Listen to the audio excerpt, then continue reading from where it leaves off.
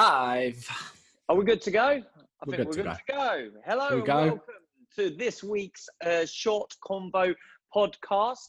I'm JC, let's get my fingers right, Warrior of Light Cashman, and with me, As Miralai, welcome to the show, guys. Listen on Spotify, YouTube, or wherever you get your favorite podcasts and keep the conversation going.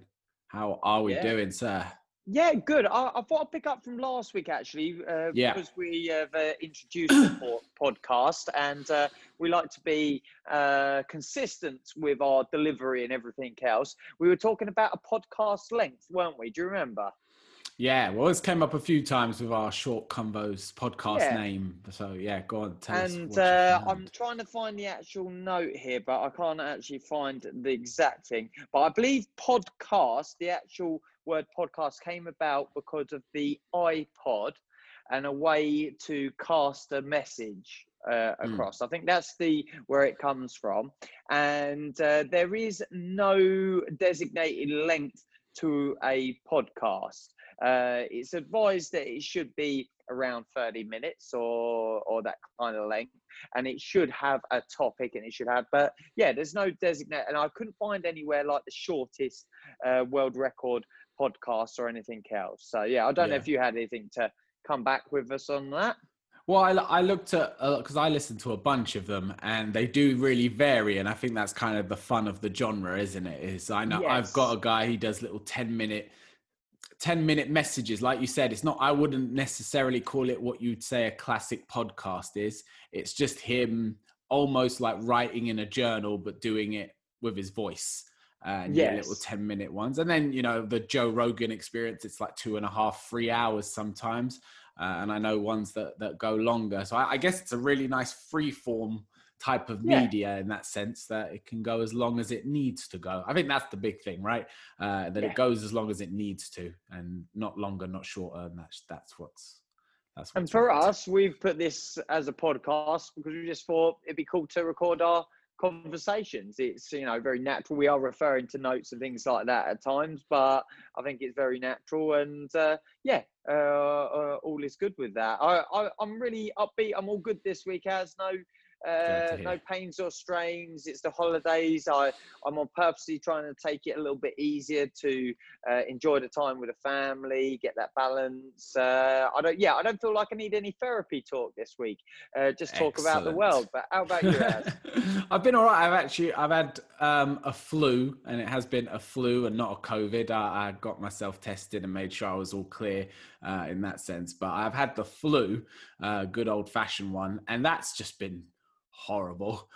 Just from a physical point of view, I've just been just really drained, very tired, and going all that. And it always brings me back every time I get the flu every year. It just reminds me that kind of health has to be number one, because once your health goes, it's hard to do anything else.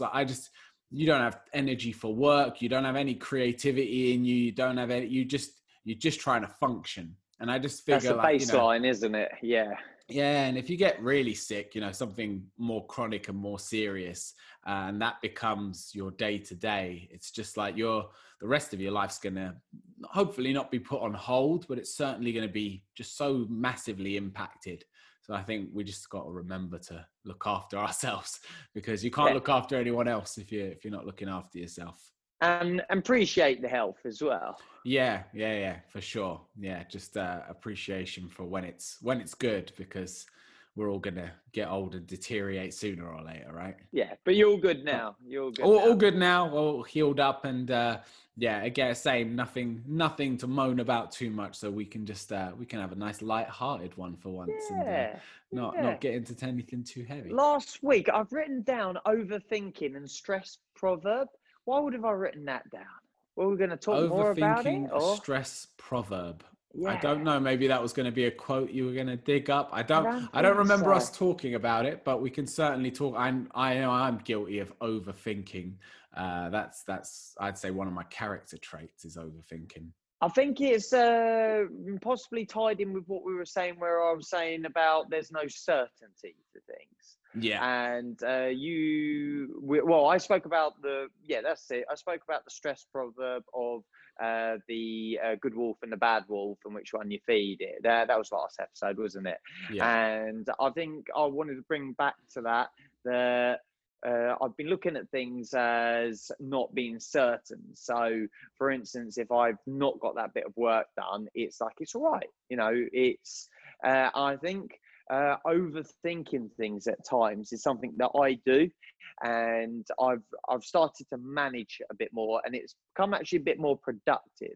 It's like, for instance, you've got X amount of hours in a day, and you think, oh, I've got to cram everything in. But sometimes it feels like it's a bit more than that's necessary. And sometimes, you know, if you just take your foot back, you actually end up in the same place, if not further, because you've collected yourself a bit from it. Yeah, there was a guy, I think it was a president, and he wouldn't read or reply to any letters he used to receive. This was like before email and everything. He wouldn't read or reply to them for at least a week, because he found that within a week they would have mostly just sorted themselves out, and there wasn't anything for him to do. Whereas if he opened them on the day he got them, he'd overthink it and then start trying to plan and fix things and all the rest of it. And he said the majority of stuff, if you just give it the space, it can work itself out, or it can at least present to you kind of what your options are. That's my thing, is I jump on things a bit too quick. I see that maybe there's an issue and I'm like, right, what can I do right now to fix it right here? And a lot of the time it's not necessary. And when I look back on it, I just think, oh, if I just waited to make that phone call or waited to send that email another day, I might have handled that a bit differently. I think with today's means of communication, and that seems to have even increased, like with Zoom, like what we're doing right now and everything, the ease of it. And we're all guilty for it. But I think sometimes it's just attention seeking. And sometimes you get an email or you get a message off someone, and it can be misinterpreted maybe through a text form, and it appears the person has quite frankly made themselves, you know, to be agitated or stressed or pissed off or whatever it is. Yeah, that, like you just said, you might not, like, we have a thing with the club that we always aim to get back within 24 hours. We think that's a respectful way. If someone's messaged you, or just from a business point of view, we aim to get back within 24 hours. And sometimes it might be the next day, and you'll speak to the person, and they're like, oh yeah, it's all good now, don't worry. And it's like, whoa, all of that. And you either misunderstood it, or they just wanted a bit of attention at the time. Yeah. I think a hard part of it for me anyway, I don't know if you can relate to this. I try to always hold everyone to my own personal standard. So when someone has that sound of like anger in their voice, or they're upset, I just think, wow, you're really bothered by what's happened here. Because for me to get in the state that you're in, I'd have to be really, really bothered. Yeah. And that's where I'm very quick to then be like, right, I need to do something about this, because I can't believe I've let someone get to this stage. That bother. Yeah, exactly. And then the next day, and this is where we then realize, oh, we're different people. Then, like you said, oh, it's fine now. It's not even bothered. And I'm like, wow, because if I was there yesterday, whatever it was that took it to get me there, I'd probably still be closer to there than not there today. So the fact that you've just dropped it like that means that, you know, it was a far more emotional response than you realized, and then that I realized. And that's what I mean, is I'm often like, wow, I wish I just spoke to this person today rather than who I spoke to yesterday, who was clearly just a bit of an emotional mess. Yeah. That drives me crazy. And that I find that to be the case more often than not, that people are different from day one to day two with stuff like that. Yeah. I liked I can't remember how many episodes back, but you brought in the quote of the week. I've enjoyed doing that. I've got the quote. I didn't prepare this week, but I've got the quote in mind. I have to find it before the end of, do we call this a show, or we refer to our conversation? Yeah, our convo. I thought another thing we could throw in there. It's how about every week we have a top three. So you got a list of top three. Like we've spoken about movies, sweets, and different things like that. So I'm going to throw this one in. Your top three modes of transport. So planes, trains, and automobiles. Well, what's your top three, or your top used, or what you prefer, ways of getting somewhere? Okay, that's a great one. So are we going top three as in bronze, silver, gold, or just top three interchangeable? This is a tricky one, isn't it? It's like when you say top three movies, like where do you begin? And we said, sweets. I had to go with, confectionery and chocolate, and then dessert. Yeah, I think we'll leave it open. Let's not Leave it open. confine If it's ourselves. suited to be bronze, silver, Yeah. gold, we'll give it. All right. Well, then, if it's Maybe open, we should explain though. All right, yeah, let's explain. Yeah. that seems fair. That seems fair. All right. I would say my favorite, the one that jumped off the page, is actually just walking. I get the most from walking in general, and I find that if I can go for a little walk every day, you're a dog owner, so you appreciate this greatly. But I find that just getting out and going for a walk without necessarily walking somewhere, as in to the shops, big help, and I enjoy doing it. Then it would be cars. I've just had a horrific history with them, but I enjoy them, and I like cars, and I like a road trip, and I enjoy a journey. So cars are in there. And then the third one is one that I have done only once, but I want it to be my normal way of travel, and it's an electric skateboard. And that's an electric skateboard. Not Segway, skateboard. not a whatever they were called. What was the dodgy one they banned because they kept getting on fire? Oh, the hoverboard ones. Yeah. No, this is there's a company, I'm trying to remember, Boosted boards. Okay. And it's if you looked at it, you wouldn't know. You'd think it was a classic skateboard, except it's got a battery under it, it's got a motor in it, and it's got a little remote control to shoot you off and make you go faster. And I rode one once, and it was just the coolest thing. And I just thought, this is the way I want to get around town. Unfortunately, they're mad illegal in the UK, so it's not currently an option. But that would be my favorite. Were you a skateboarder as a younger kid? I could imagine you as a skateboarder. I went through a phase. It wasn't a very long one. I wasn't very good at it. But the idea of it just being prepared. But I had a phase. I don't know. I think everyone it was either a bike or a skateboard or rollerblades. Every kid. So mine was a skateboard. I was big into the whole Tony Hawk's thing. All right. But more watching it and appreciating it, and never managed to pull off a single trick in my life. But that's my top three. An electric skateboard, if they ever make them legal, that's how I will get around. Especially in London, I don't, driving in London is what makes me kind of steer away from the car as much as possible. It's not the best experience. Hit me. I'll agree with you. Walking, I love to walk. Lauren loves to walk. I love to walk, and there's just something primitive almost about it, I think. I love to walk with my dog. I love to walk on a mission. I love it. There was one winter where we had like serious downpour of snow. I know your way, you seem to always get it heavier than us anyway. But we had a serious downpour of snow, and the community centres that we were hiring at the time, hit the dong, they closed them. Because our community officers couldn't come out to unlock them for us. So out of principle, I walked to the community centre. So it was like an hour walk through the snow with the dog. But just walking down the middle of the highway in 2 foot of snow, there was just something, primitive about it. So I really did enjoy that. Breaking it down. Well, second mode of transport is my camper. There's just a joy of driving my 1971 camper. Partly because if it breaks down, I know exactly how to fix it. You don't rush out into the fast lane to try and get somewhere quick. You know it's going to take you X amount of time to get there. You can stand up and walk around in it, not hopefully while it's driving along, but have been known to do that.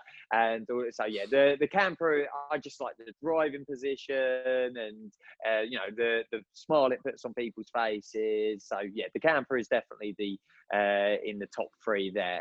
And if we went back to childhood, I loved mountain biking. Like you saying about skateboarding, I love just not tricks or that, but just going down the woods. I just love that. I've got a mountain bike, but it just doesn't seem to be a thing that I do at all, go anywhere. Maybe I'll get back on the bike. But the two wheels, I'd like to get my bike license at some point fully. Like I've got a CBT, I've got a 125. I was scooting around on that. It's off the road at the moment, but I'd like to get a bike license. And I found the bike gives you a bit of freedom away from the car. You can be a bit rebellious. You can drive down ways you shouldn't. You can leave it where you shouldn't to run into town. You can, there's just an element of being a rebel on a bike that I quite like the idea of. And I'd want like a bit of a retro bike. I'm not bothered about some super duper 200 mile an hour. A bit of a classic single lens front, type bike. So yeah, that's my top 3 this week. I like it. Those were good. I enjoyed those. Transport here in London recently has become like a real hot topic because they've made a lot of changes for whatever reason in relation to what's going on in the world, and bus lanes are now all 24/7, and they've introduced a lot of new bike lanes where there weren't. So if you drive a car at the minute, it just seems to be getting worse and worse for you. And you're just seeing a lot of alternatives. And the big one recently is these electric scooters. And I don't know if you've seen any of these down your way, but they're prolific over here with the handlebars and everything, little electric ones. I've not seen them in our area. We don't have them around our town, but I've seen them in Europe, where last year we went away, or was it the year before, to Prague, and in different places where we've been with the tournaments of Europe. And I think it was in, where was it? Prague, where like we come out of a restaurant and there's like a van going round picking them all up because they get left and they've got a track or whatever, and they just put them up and put them all in. So I presume it's that kind of thing. Is it you hire one or? Well, no. So this is the thing: is these ones are all being bought privately. They're private ones. They're not by a company. The problem is they are also same as electric skateboards. They're illegal, and by illegal I mean they are counted as basically the same as you driving a Tesla. They are seen as an electric vehicle. So if a policeman pulls you over riding one, it's like driving a car that doesn't have a license plate on it, that isn't insured, and that hasn't got an MOT.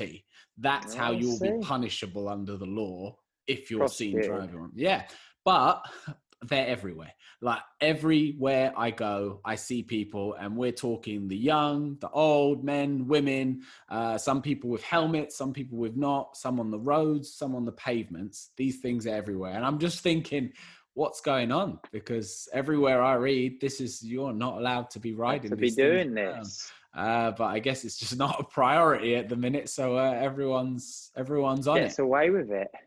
But I also just think, why are they not legal? Because, if they can use bike lanes, what's the difference between being on that and being on a bike? It's not using gas. It's not polluting the environment. It's getting people out of cars. Some things just don't make sense though, do they? Yeah, or maybe we just haven't caught up to it. Maybe it just... This is what actually made me think, what doesn't make sense. Have you had these? Lauren saw a sign and came back and said to me, and then I've seen since, it's clearly what's gone up now. She saw the sign first before they put them out, a COVID bike lane. Well, I'm guessing this is what I'm talking about with what's going on in London. But go on, tell me, what's the difference with a COVID? So there's a red COVID bike line sign. It's one road going into our town. We're not a big town, but it's a high street and everything else, your usual shops and all of that. So there's one road. It's only on one side of the road. So maybe bikes only go north and not south. There's already a pre-existing bike lane, which I believe you're not meant to drive in the first place anyway. It's clearly indicated by the change of colour and the white line. So I don't see what the point is that. And it's divided by the road, as in where the car should be in a bike, by these orange bollards that are basically being hammer drilled into the ground at like 6 foot gaps. But then every time there's a drive or a turn in, there's no bollards. So I'm trying to work out actually how safe is it for the cyclist. And then there's one bit where you have to go through a set of traffic lights on the kind of like T-junction. And because of the way that the bike lane and now these things stick out, you have to swerve in a car to actually miss the bollards. And if there's a lorry coming the other way, you're pretty stuffed, basically. And then at the end of the road, there's a mini roundabout. And in order for the lorries to go round the mini roundabout, they've taken out a dozen of these cones already anyway that are flat. And it's like, what idiot or who allowed it in the first place to happen? Is it the same thing that you're finding? Yeah. I mean, stories just like that. And whether it be for bikes or it be for buses, there's just all these roads where you look at it as someone who's lived here for, a portion of your life and drives these roads. And instantly you can say that makes no sense. There's no way that helps anybody. If anything, like you said, it's dangerous. You're going to cause an accident having it like that. And that was my question. I'm like, there's no way someone who lives in my area, who drives a car in my area, or even rides a bike in my area, has looked at, has came here and said, this is what this needs to be like for everyone to have a better experience. So it means that it's someone who sat in an office, maybe looked at a picture of the road and gone, well, how about we do this? And that's just what's happened, because there's just no way. Because like you said, you drive there and you're like, this doesn't work.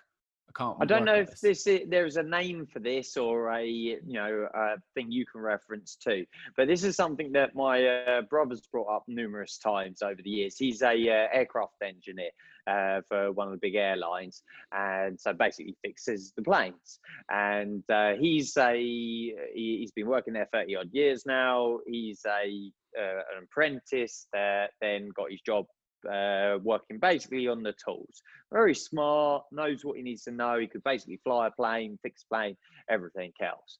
And he has guys that come in above him on pay grade and status of management who basically tell him what to do on his job, but have never touched a tool in their life. And he's like, how can these people expect me to do what they want me to do, tell me what to do, when they haven't even they've not even experienced? And he's like, for instance, if it is a wing repair, you have to put rivets down the wing, and if you're a couple of mil out, that's like millions of pounds worth of damage that you do. It's precision work. And he said he gets these new guys come in like management level, and they're like, oh, I don't know, and he's like, oh, give me the gun, just bam, bam, bam. And it's like, yeah, what is it, these people that of a position that make these choices that have no connection to the real world that they're making choices for?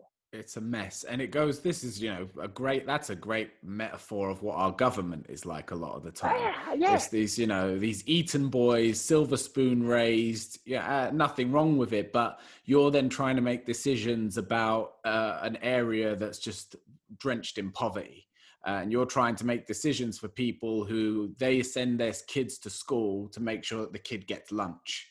And you don't understand that. You can't comprehend that. And yet you're the one in charge of making decisions based upon it. My wife works in a hotel, 5-star hotel, and she's a little pastry chef down in the basement. But again, the decisions about what they should be making and how much they should be making come from the guys upstairs who have never baked a cake or made a pastry in their life. So they set these unrealistic goals and expectations of them that just physically can't be met.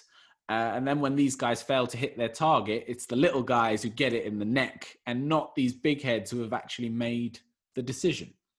Like, how's the world come to this? Because I can recall my dad was always self-employed, and I can recall conversations with him about talking about different people he knew growing up and everything. And maybe I'm wrong, maybe someone can educate us on this. But back in the day, back whenever that was that I'm referring to, you kind of got to a position of authority, or you got to a position of leadership, whatever you want to call it. You got to be the boss by working your way up. You made the teas, you then swept the floor, you then held it, you then hit it, you then whatever the craft or field or whatever industry you're in, and then eventually you get to the top or you don't, or by whatever means, but you've been there and you've done it. And so what's happened? How has that been allowed to happen? You know where I think it's come from? You can now go to university and you can study management. So just management in general. And you can come out as a professional in management. And then I think that's the problem, is you then go in somewhere up in the middle or up in the top to go manage people with planes, in hotels, with this, with that. And like you said, you're not coming from the bottom up through your wealth of experience. You know, you're a foot soldier and then you work your way up to the desk. You come straight at the desk. And it's this idea that management and managing people, which it is, it's its own skill, it's its own thing. We know that, but it comes from the knowledge, doesn't it? From knowing the ins and outs of the business and the ins and outs of how that industry operates. And I think that's where there's a bit of a disconnect at the minute. Yeah. So you think, are you saying education is to blame? Yeah, big time. I think our education system is a mess in general. I don't think it's geared towards getting people the jobs that they would be really good at. And I think things like that, where you can go and study business management, which is just like, what is that? Because what business are we talking about? But yet you can get a doctorate in it. You can be a doctor of business management. And that sentence alone doesn't make any sense, but there's people who do it and spend thousands and thousands of pounds. And then, like you said, your brother, who's got all the knowledge, he then will be answering to one of these guys who have got one of these degrees, but has maybe not even ever sat in a plane. I think a lot of things in our country, and politics being one of them, which maybe we can talk about next time, but it's politics, religion, it's all those things you're not meant to talk about at the dinner table, isn't it? Yeah, education, I think it's one of those things which is outdated. I don't think it's current. For instance, our 15-year-old daughter is doing English. She's got a real smart head on her shoulders. She's in top sets and everything else. And I had a real resentment of school. I just had a resentment of the education system and everything else. So my opinion and the way that I did it isn't necessarily the best example. So I tell her that, and I'll tell her that you've got an opportunity here. You've got a education system, good, bad, or ugly, that the majority of children in the world don't have the opportunity to. So make the best opportunity. Whether you like the teacher, like them, what you're doing, or you think it's good or not, just make an opportunity with it. And that's what I reinforce. Both Laura and I reinforce with her. But she's doing English, and I don't wish to knock anyone that has a real understanding of it, but she's doing English of Shakespeare again, and it's like, to me, it's just not relevant in the terms of what she could be learning. Why aren't they picking out modern day people that are, or more recent people with current, English topics and everything else? Yeah, maybe do a modular on Shakespeare, or if you're doing a whatever it's called and you choose to go down that line because you love that, then great, or wicked, follow it. But it just seems so outdated. It's laziness. That's the way I put it down. I think all curriculums, or the majority of them, are just bred out of laziness. Because if you take our sport as an example, we are constantly trying to evolve ourselves as instructors, as coaches, and every year we're making little changes, whether it be to our syllabus that we teach or how we teach. We're not reinventing the wheel, but every year it's a little tweak. Every year we try and move with the times, because if we were doing what we were doing back in the 90s, it wouldn't work anymore. And people who have done that have been kind of left behind. There's been an evolution, but the school system doesn't seem to have to worry about this because it's compulsory. And I think that's a huge issue, is you have to do it and it's there. So it's like we just cookie cutter this program and just punch out these kids, and the ones that are adept at basically just following the rules and sitting the exams, they will do fine. And then anyone who has a bit of a creative or a mind that questions things, you're going to end up being a troublesome team because you look at the world a little bit differently. But I don't necessarily think you're a bad kid. I think a lot of kids like that are just their minds are wired differently, and they probably do say, why are we doing Shakespeare? What's the point? And then that's seen as you being unruly and being ungrateful for your education, instead of just questioning what is the status quo. I think also the education system is very much based on funding, which is then based on stats and everything else. I think a big part of it is to facilitate that, which is a necessity, I suppose, at the end of the day. But last week, I think it was, we also said we're both fixers by habit. So how, like, let's definitely talk about politics next week, because I don't know if I've run it by you. I've got a thing about politics to talk about. That's a hot one. Yeah, hot one. We still haven't done the social media one as well. We've got to do that at some point. But same with our academics. How do we fix it? Because I'm going to have to go away and think on this now, because if I was given the opportunity to sit in front of a table with brilliant minds and go, okay, right, this is the education system at the moment. It kind of works, but it's a bit old fashioned. Let's reinvent, not necessarily the wheel, like you said, but let's reinvent the system or the strategy, the approach to it. Well, how would we fix it? I think it's really difficult, because it depends who you're asking as to how and if they want it fixed. I think, and this is getting a little conspiracy theorist, I think the powers that be don't want it fixed, and I think it's broken on purpose. I think it's designed in a way to ensure that the majority of people end up with a subpar education. And what they're actually trying to churn out is good little boys and girls. They just want to churn out. Yeah.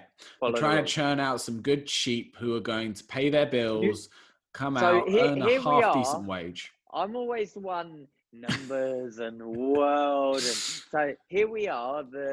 I would always be like, hippie man, yeah, you know. And you're now saying that it's this, and I'm finding it hard to believe that you think there's a man in a room, or woman, a person in a room that has turned around and said, no, it's going to stay like this because it controls everyone. You reckon there's a proper thought going through someone's power head? I wouldn't go as far as saying that it's, people round the wooden table with cloaks, and this is a master plan. But I think the statistics and everything, I think it just it works for what it serves its purpose. It serves its purpose because all they really care about is getting that 2% out of Oxford and Cambridge and Eton College and all of those places. And they will become the politicians, and they will become the prime minister. Therefore, who needs to stay in power stays in power. And what the rest of us do, they don't actually really care, because that will just kind of work itself out. Some will become doctors, some will become lawyers, and the majority of you will just become, it doesn't really matter. And I tell you how that's been enforced recently is with that whole employment scheme, where they've just told people, well, you can just retrain and do something else. Because apparently we're all just interchangeable little cogs in the machine. And as long as we're paying our taxes and not causing too much trouble, they don't actually care what we're doing. And it's a bit of a cynical thing, but I've always had it. I've had a real issue with education all the way through it. And I did well with education. I had a degree. I did A-levels. I did all of that stuff.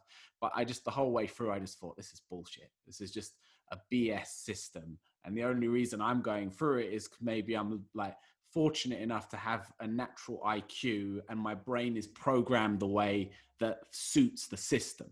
But I saw all these other kids and I was like, it's not his fault. He just doesn't pick up on stuff like this. But if you gave him something in his hands, he'd do stuff that you'd blow your mind, because he's hands-on.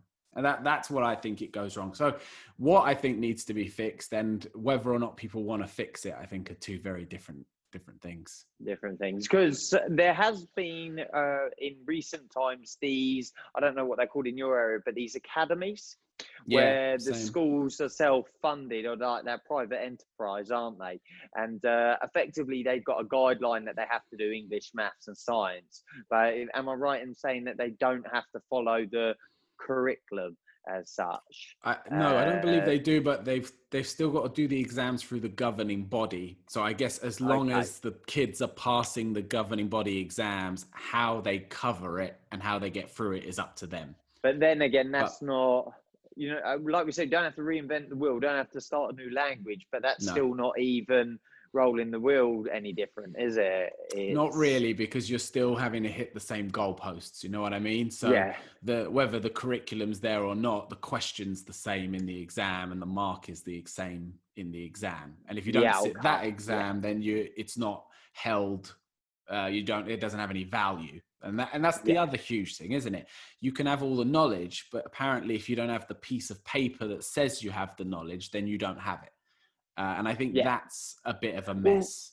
Well, Cece, we're telling her, like, especially with, you know, some of the core subjects, just learn the code. Just learn how to break the code. There's a question and there's a code to it. You don't actually need to know the subject. You just need to know, okay, what words are they going to go through in this quick scan of marking? What formula do you need to show? You're not really learning something. You're just learning how to break the system. Yeah. But that's part of the problem, isn't it? Because you're exactly right in doing that for Cece, because she's then going to get the marks that everyone wants her to get. But it's the complete flaw of the system, because again, you're just teaching people how to pass tests. You're not actually making them curious about learning. And then learning doesn't become a lifelong kind of passion, and they don't go out of school curious and wanting to do something for the world. They just go out of school wanting to get the job, to get the paycheck. And we've met so many people in our time who you can see they're just about the paycheck. They don't care. They don't care if they're passionate about it, if they enjoy it. All they care is, does it pay me enough that I can go to the pub on Saturday and then I'll pick it up again on Monday? But it's not their fault. Yeah, and the whole system's open to blagging as well. Like I had a mate growing up who did a master's, is it LSE, the big, London School of Economics, you know, a big credible school. And on final, is it called a dissertation when school, on the final day when they had to hand everything in, he said he literally stood next to the room printer, the joint printer, watched for a bit of work to come out, took it over to his computer, typed it up in his own words and handed that in. He got a master's in computer programming. We're talking about someone that doesn't know whether press any key to start a computer about. And he went for a job and it was computer related, computer programming unrelated, but the person said, oh, actually, if you've got that skill, it'd be well handy because we've got this. And he was like, oh no, I'm a bit out of touch. I haven't done it for a while. And it's like, yeah, what is all that about? How you can get away with that? Oh, it's beyond madness what you can get away with in the education system. It's like that topic kind of burns me, because I just think it's I'm a bit pissed, to be honest. Yeah, I'm a bit pissed right now. It riles me up, and the reason it riles us up is because it's not fair on that generation of kids. It's just not fair on the next lot. Like I'm not like, oh, my education, the way it went down on me, but I get irritated for, you know, my future kids and your kids, because they're doing them. My IQ is better than yours. And that's all it comes down to. That really is. And you don't have any control of that. And that's where it gets me, because your IQ is, you know, the same as the size of your nose or the color of your hair. You don't have any control over it. You're born with it. And if you're lucky, if you're lucky, you've got a high one. If you're unlucky, you've got a low one. But our education system doesn't do anything for people who might not have a high IQ, but like I said, they're really good with their hands, or they've got an amazing work ethic, or they're creative, or something else. It doesn't serve those people. They can still be successful and you can still find a way, but it's so much more difficult. Yeah, and maybe we're wrong, maybe I'm wrong, but I think it's all a fixable thing. I think it could quite simply change and not cost a lot of money and not cost a lot of aggro. It could. So yeah, let's maybe next week chat about fixing the education system, what we would do, and then let's get onto politics. I'll be interested in that. Oh, we're opening a can of worms with politics. If we were getting moaned at before, we're going to get moaned at for that one for sure. Yeah. Yeah, or maybe we will enlighten and people will raise up and we'll march to the streets and take some heads and put them on spikes. Let's see. Quote of the week. I can't find the quote, so I know where it is. And if you go with your quote, I should be able to hear you Bluetooth and be back. This in is just a risky moment. one. All right, this I'm going to take my time with it. All right, guys. Yeah, so my quote of the week for everyone who is listening, just in case JC drops off, and I'm going to stall a little bit as I go through it. This one you all would hear, and you'll hear it on aeroplanes all the time. And it is put your own mask on before assisting others. And the reason I'm going for this quote, and this is what I was saying about being sick last week, is you need to take care of yourself before you can take care of those you care about. So whether it be your spouse or your kids or anything else, before you can take care of them, you need to ensure that you are being taken care of. So put your mask on before assisting those next to you. Where's that from? Aeroplanes. Oh, aeroplanes. I don't know where I heard it in terms of. You made it. I thought you were quoting from a post. I am from someone, but I don't know where it comes from. But I like it either way. Do you know Apple EarPod things? They go at least 3 rooms away from the device. So.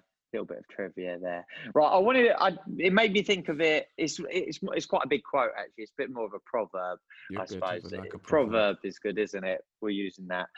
This was written by Lily Beach, who is one of my distance relations. Not my dad's cousin, my granddad's cousin, I think, if I remember rightly. It was written by her a number of years ago. And we have it hanging in our bathroom. And it just felt it was relevant. It came to mind when we were chatting earlier. Time waits for no one, girl or guy, as it goes slowly drifting by. Death knows no boundaries, young or old. It does not wait to be told. We never leave this world complete with everything tied up neat. There are many jobs we leave undone. We shall leave them for the younger ones. Let's stop along this great highway and see the years that have sped by. 70 is life's son. It is lifespan. Will you be as lucky as the next man? Slow down your tools and have some fun. Don't wait until your life's work's done. By then you will find it much too late. Don't just meet your friends at the Golden Gate. So pause a while, look on your life. Do you realise how far you have come? Those years have gone. There's no recall. There's no playback like in football. Life is now, today. Don't worry the best years away. You know what life has in store. Don't wait outside that worry door. Don't look back on life and say what a fool I've been. The years I've wasted worrying about the great unseen. There are many things to be grateful for. The first is good health. That's at the door. If you have this, you hold the master key. All the other problems are like a ripple in the sea. Nice. There you go. I love it. Right. I feel better now. Yeah, I feel better. Pretty good. We'll fix education next week. You took my anger away there. I was steaming before that one. Yeah. Cool. Cheers, dude. Well, as always, lovely convo. Let's keep it going. Everyone comment. Hopefully we can get a few people riled up and get a bit of good debate in that going would be good. Let's see. Is there any teachers out there that could educate us and those sort of things, governors? Yeah, for sure. Maybe if we can get a guest on at some point, we'll get someone from that sector and have a discussion on that one because with that clearly got us both a bit worked up today. Yeah, I've got someone in mind, I've got someone in mind for that actually. Yeah. Awesome. All right then, guys. We'll see you on the next one.